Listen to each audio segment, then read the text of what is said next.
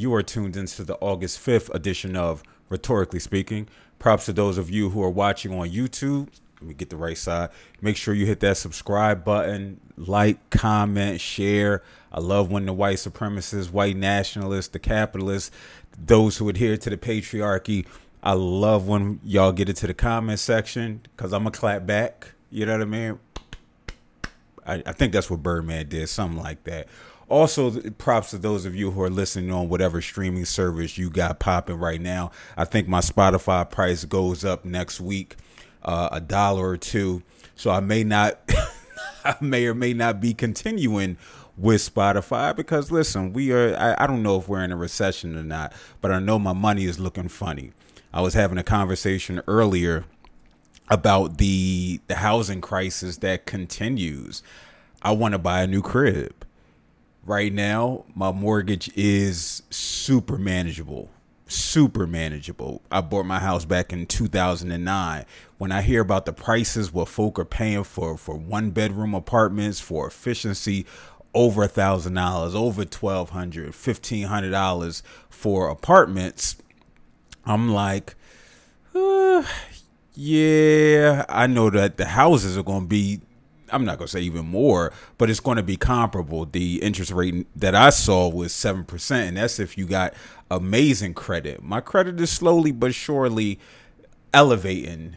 Long gone are the days where I take $500 credit cards, which happened on Bloomsburg University campus. I think there's policy now and there's laws where these credit card people can't actually be on college campuses in some states, because they definitely got me. I got 2 credit cards for $500. I went to Sunshine Blues, and I racked up on some.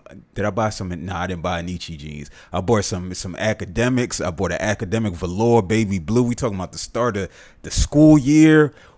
Fam, I was ready, but my credit paid for it because I didn't have a job to pay off my credit card bills. But we passed that. We're an adult now. And I think the only thing I got outstanding on my credit is this 100 and some odd thousand student loan, which starts back up in about, they restarted on September 1st with the first payment being due in October. I didn't get anything waived. I don't even think I got the $10,000. So we just going to be out here making it do what it do. We going to try and pay them off. That's if I hit a lick. That's if I hit a big score. If I get 100 some odd thousand payday. Outside of that, listen, catch me when you can. I'm the gingerbread man, or whatever y'all favorite capitalistic MC says. With that being said, we're going to get a start into this. This is going to be a short episode because I wanted to speak on one topic specifically because it impacted me throughout this most recent weekend for several reasons. I will be having a conversation on my other podcast, #YouGoodMan podcast, with my homeboy Mike Olnick. Make sure you go and again hit that subscribe button because it's on. Make sure I get it there for those who are watching. It's on YouTube. I also post clips across my socials, and again, it's the same place where you're viewing this on whatever streaming platform. But the incident that really grabbed my emotions over this past weekend was learning of the murder by, let's make sure we get the police department right. The August 24th murder of Takia Young by, start over. Because remember, we've had this conversation when we talk about rape culture and we talk about the importance of putting the perpetrator at the front of the conversation. So the victim doesn't become the focus. The victim, in some cases, the survivor, don't become the center of the story.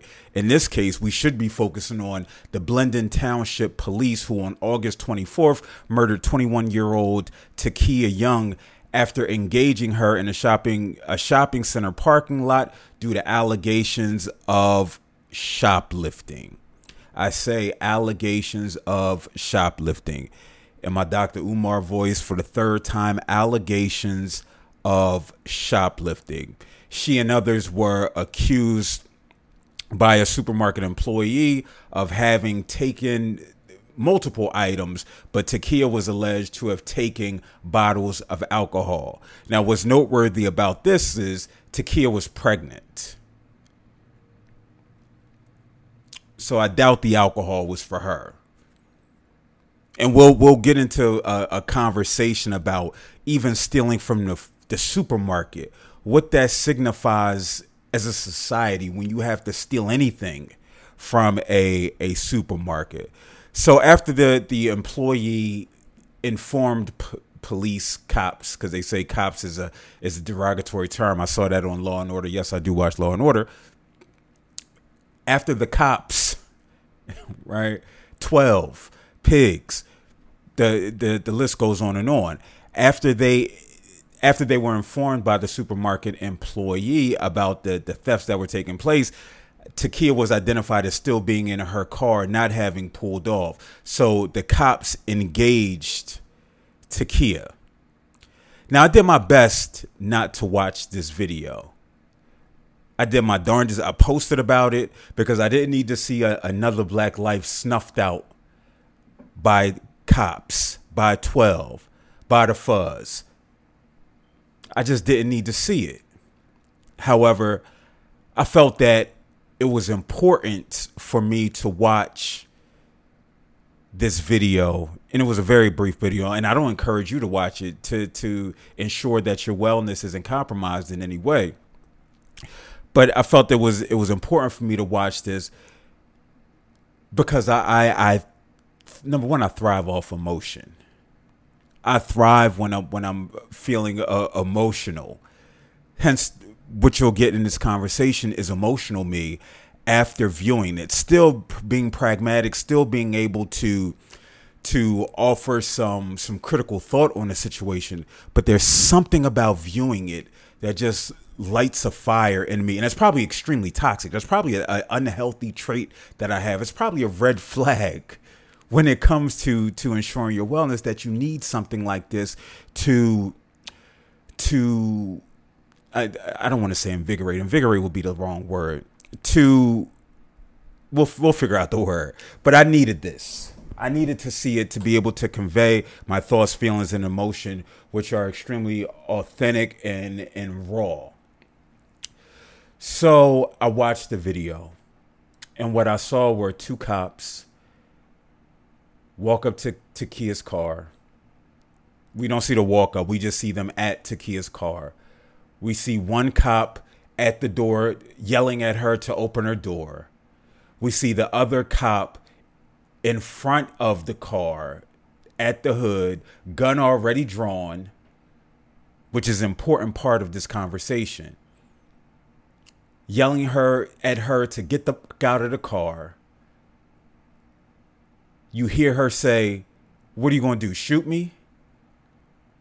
As she proceeds to try and veer off to the right to actually avoid the cop, who is, again, standing in front of the car with his gun drawn.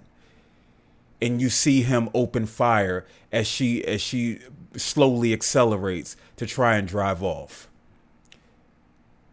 The car then slows, hits the side of the supermarket within the plaza. You see the cops break the window, and it goes dark. Allegedly, the cops were attempting to render aid to Takia. If you're that quick to shoot, how quick are you to attempt to render aid, to try and save somebody's life? That's not at the forefront of your thought, saving somebody's life, if you're that trigger happy. I can't explain why that part was edited out. Hopefully the family had an opportunity to see it. So Takia, again, she was pregnant. I'm not sure how many months pregnant she was, but she was 21. Both her and her baby died, snuffed out, slaughtered by the Blendon Township Police Department. The footage, which the family argued that the public release should have happened long before the date it was released on September 1st. Now, for me, whenever I hear about news being released on a weekend, I recognize that it's intentional. And you may be saying, Phil, why is this intentional? Think about it. I'll give you a second to think. What's happening on Fridays? Majority of people are itchy to get off work. That's why they have the slogan TGIF, or they had the slogan TGIF. Thank God it's Friday. You want to get off work, whatever drama you've had at work, the stress accumulation that comes from work. For folk who work a traditional Monday through Friday 9-to-5 job, you're looking forward to that time off. You don't want to engage with any bad news. You don't want to engage with any news at all. We know that people become hyper-focused on themselves and their loved ones and their friends before they have to go back to work on Monday. But alas, and this is why, again, this was extremely strategic. This was Labor Day weekend. So we have an extra day. We have a holiday. Here in the north, in the tri-state area, folk are trying to get to the beach. They aren't worrying about seeing the news and seeing the cops murder someone in cold blood. So if we can get this news out by Monday, something else will be happening. Everybody will be reinvigorated, energized, and we can go from there. We see that all the time. We see that in sports media, where something might happen on a Friday, because who's going to talk about it? On the weekends, you don't have your traditional, your Monday through Friday news host. You don't have your typical, your producers that you have during the week. Whether it's news, whether it's sports media. We saw it in the legal system with Trayvon Martin. Correct me if I'm wrong, but I believe the verdict of that murderer, George Zimmerman, and I hate saying his name, is nasty, came out on a Friday or a Saturday. I want to say a Saturday specifically. That verdict came out. Now, and that's a little, maybe some would say, well, Phil, that's a little bit different because it's a jury. And yes, but it still has the same effect. There's not going to be as widespread conversation about it due to the time that it's released. So yes, this was very strategic.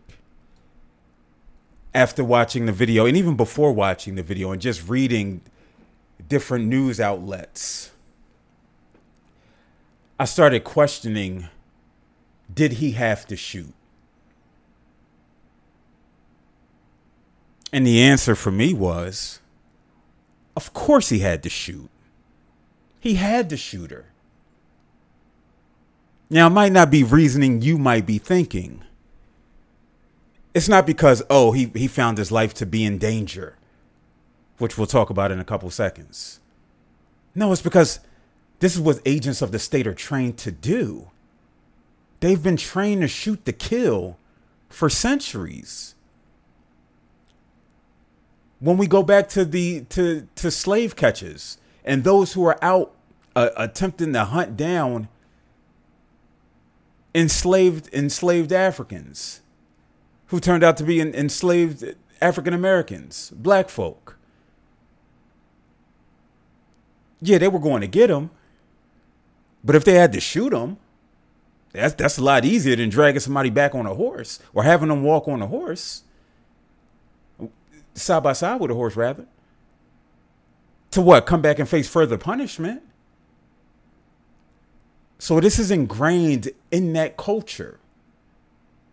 Shoot to kill. Whether or not a threat is imminent. So yes, he had to shoot based on how cops are trained. Now, of course, the abolitionist in me, the abolitionist light, I'm still trying to get a handle of it. the humane person in me, the one who has reason, who can reason and has critical thought, says, you didn't have to shoot her. If the cop that's engaging her, language aside, the cop that's engaging her on the driver's side, well, why couldn't the one in the front just go back and do what? Write down the driver's license, the license plate number. Because we're not talking about a felony to the extent of them having a gun in some capacity. We're talking about shoplifting. We're talking about shoplifting alcohol. We're talking about a pregnant woman who the officer who was in the car could clearly see, because when I see pictures of Takia Young, you can clearly see she's at least 6 months or more pregnant. So you can see all of these things, which I'm not sure why they weren't communicated. Because again, that's not their job. Their job isn't to check out the landscape and use reason and be thoughtful when engaging individuals. Their job is, and how so many approach it, is to induce harm, to create more of an issue, which this individual did. So I'm not sure why that individual, I just said why. I know why that didn't happen, right?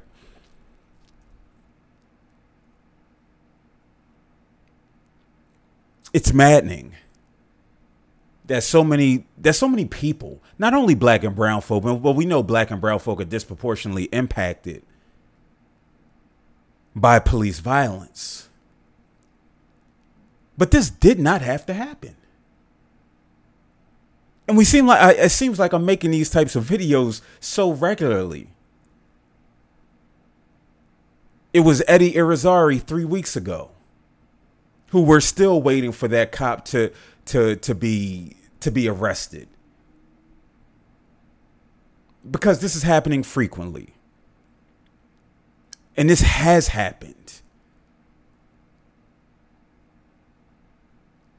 This act is so egregious, and there's been recognition amongst police departments around the country, beginning in the 70s and 80s, where departments are like, well, listen, we don't want innocent bystanders shot. We don't want innocent people who just happen to be in the vehicle with the alleged offender to be harmed.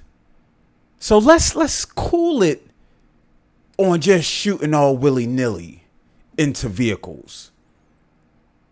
Unless there is a weapon, like a gun, where there's a threat. Or if you really are in danger of being mowed down by a vehicle. But hey, you know what? You may jump out the way. Because we want to avoid lawsuits. We want to avoid public perception that this is the Wild Wild West. And this is what happens when you shoot at vehicles.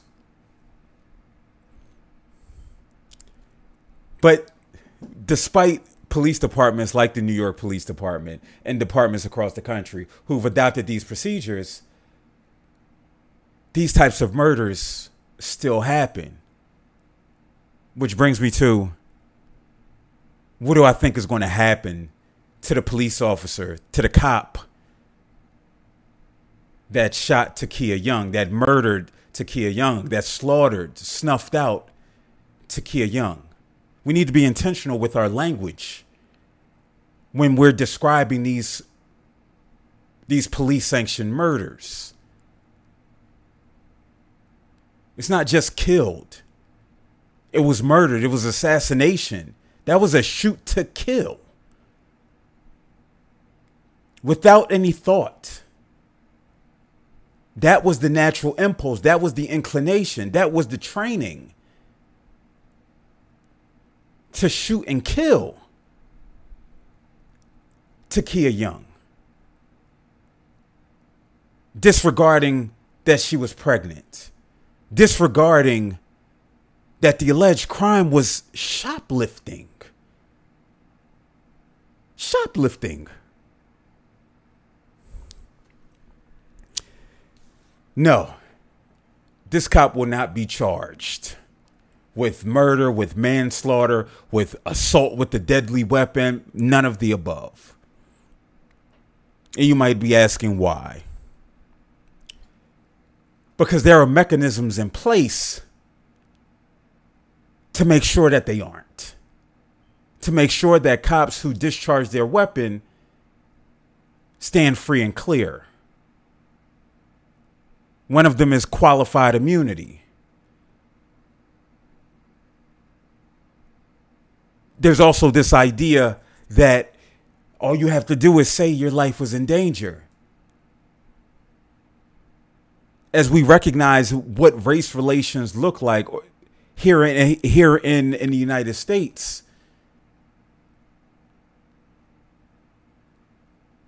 which the systemic aspect of it is evident when we look at who's disproportionately represented in prisons and jails across the country.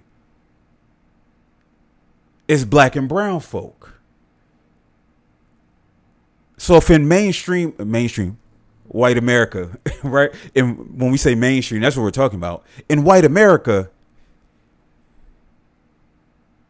if the perception is that black and brown folk are threats, then any type of engagement with the police, the good guys, they're going to get the benefit of the doubt. That's why you can see Commissioner Outlaw here in Philly come out the day after, well, the night of Eddie Irizarry's murder by that coward Mark Dial, come out and say, well, he got out the car, he lunged at him with knives. Because it's the idea that black and brown folk are violent, that they are a threat to all that is good here in this democracy.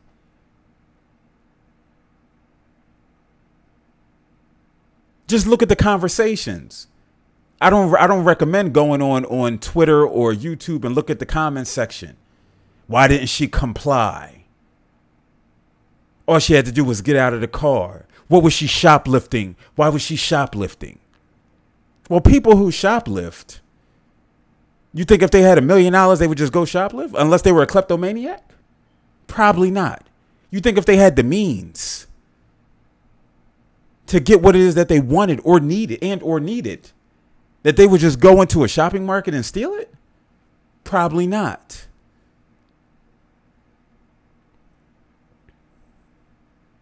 But think about the language that's used when we're talking about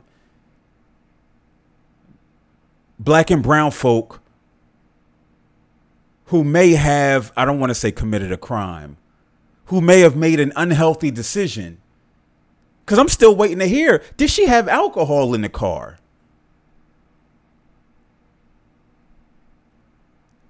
But we know, even in situations where individuals were alleged to have done something, but they didn't do it, and they end up harmed, maimed, killed. If they are alive, they'll still get charged with resisting arrest. Well, how am I resisting arrest if I ain't do shit? So I'm still waiting to see. I need to see some video of some alcohol bottles in the car. Not that that'll do much, because you shouldn't die from shoplifting.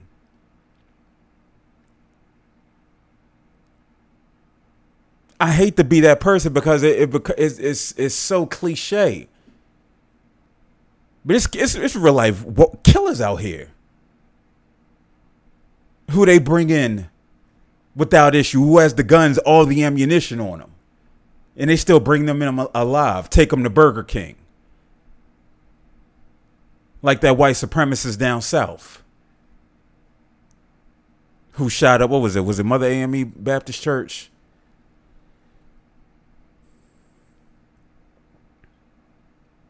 But public perception, again, it's not even public perception. It's white perception, white nationalist perception that the cops are the good guys. And if they have to discharge their weapon, then it was for a reason. They get the benefit of the doubt. As Bomani Jones brought up, and I've talked about numerous times, there's a fundamental belief that some folk gotta die in this line of work. Public safety means some people gotta die, and it's gonna be some innocent people that gotta die. If you carrying around dozens and dozens of eggs, you might just drop a couple. That's just the cost of doing business. That's how it's viewed. That's how policing is viewed in this country, and how strong the police unions are. I haven't seen a statement from the police union, from Nesbitt here in Philadelphia, about the Eddie Irizarry murder. Language matters. About Mark Dials, disgraced officer Mark Dials' murder of Eddie Irizarry. Maybe he did, but it didn't get the national attention like it usually do, or the local attention like it usually do. I didn't see a press conference.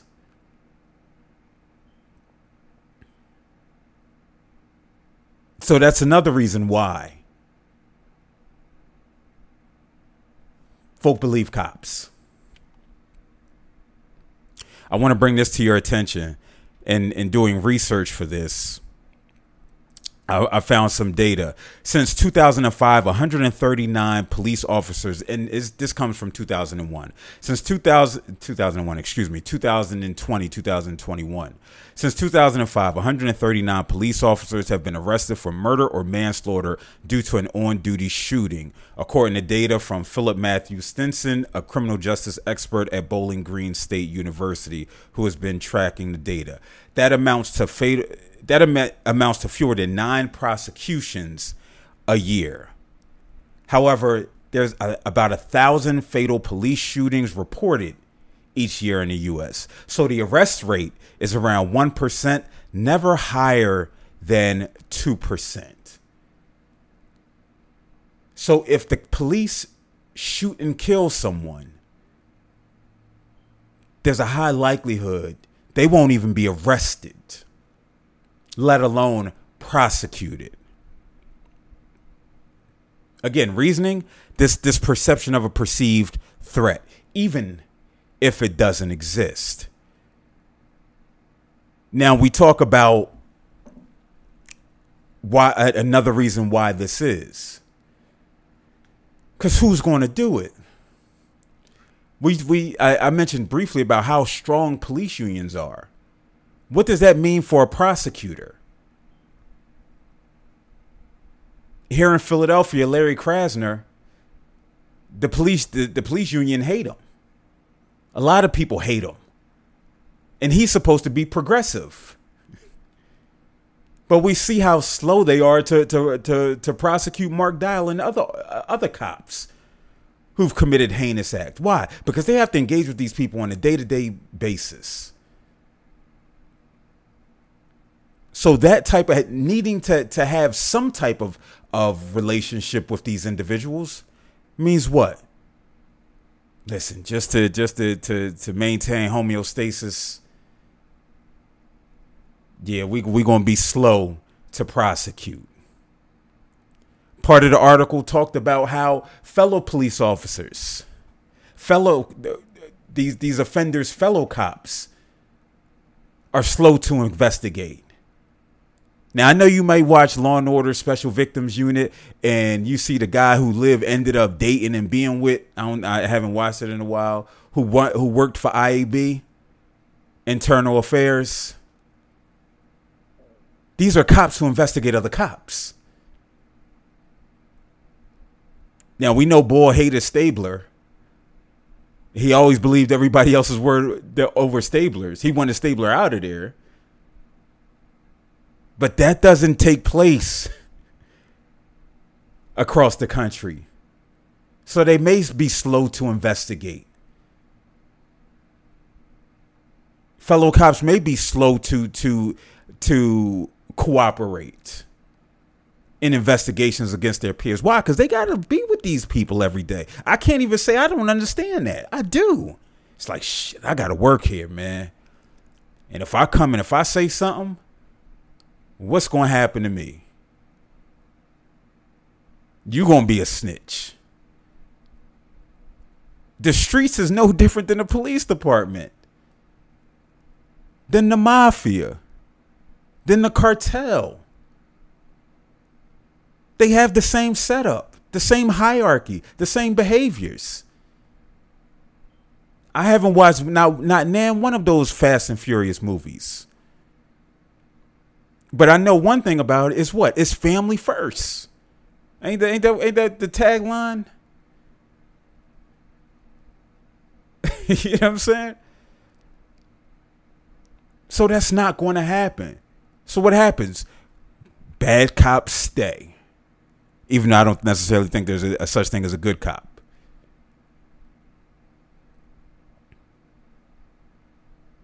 This is a prevalent problem. This is such a prevalent problem that the Department of Justice, during their investigation of the Baltimore Police Department, when Freddie Gray was murdered by the police, he had his neck broken because they just threw him in the back of the van, intentionally driving and swerving till he broke his neck. And prosecutor Marilyn Mosby tried to bring them to trial, the officers involved, but subsequently she had to drop the case because it's so hard to prove. After the investigation, the Department of Justice said, racially disparate impact is present at every stage of Baltimore Police Department's enforcement actions, from the initial decision to stop individuals on Baltimore streets to searches, arrests, and uses of force. So it's saying that it's problematic at every level. At every level.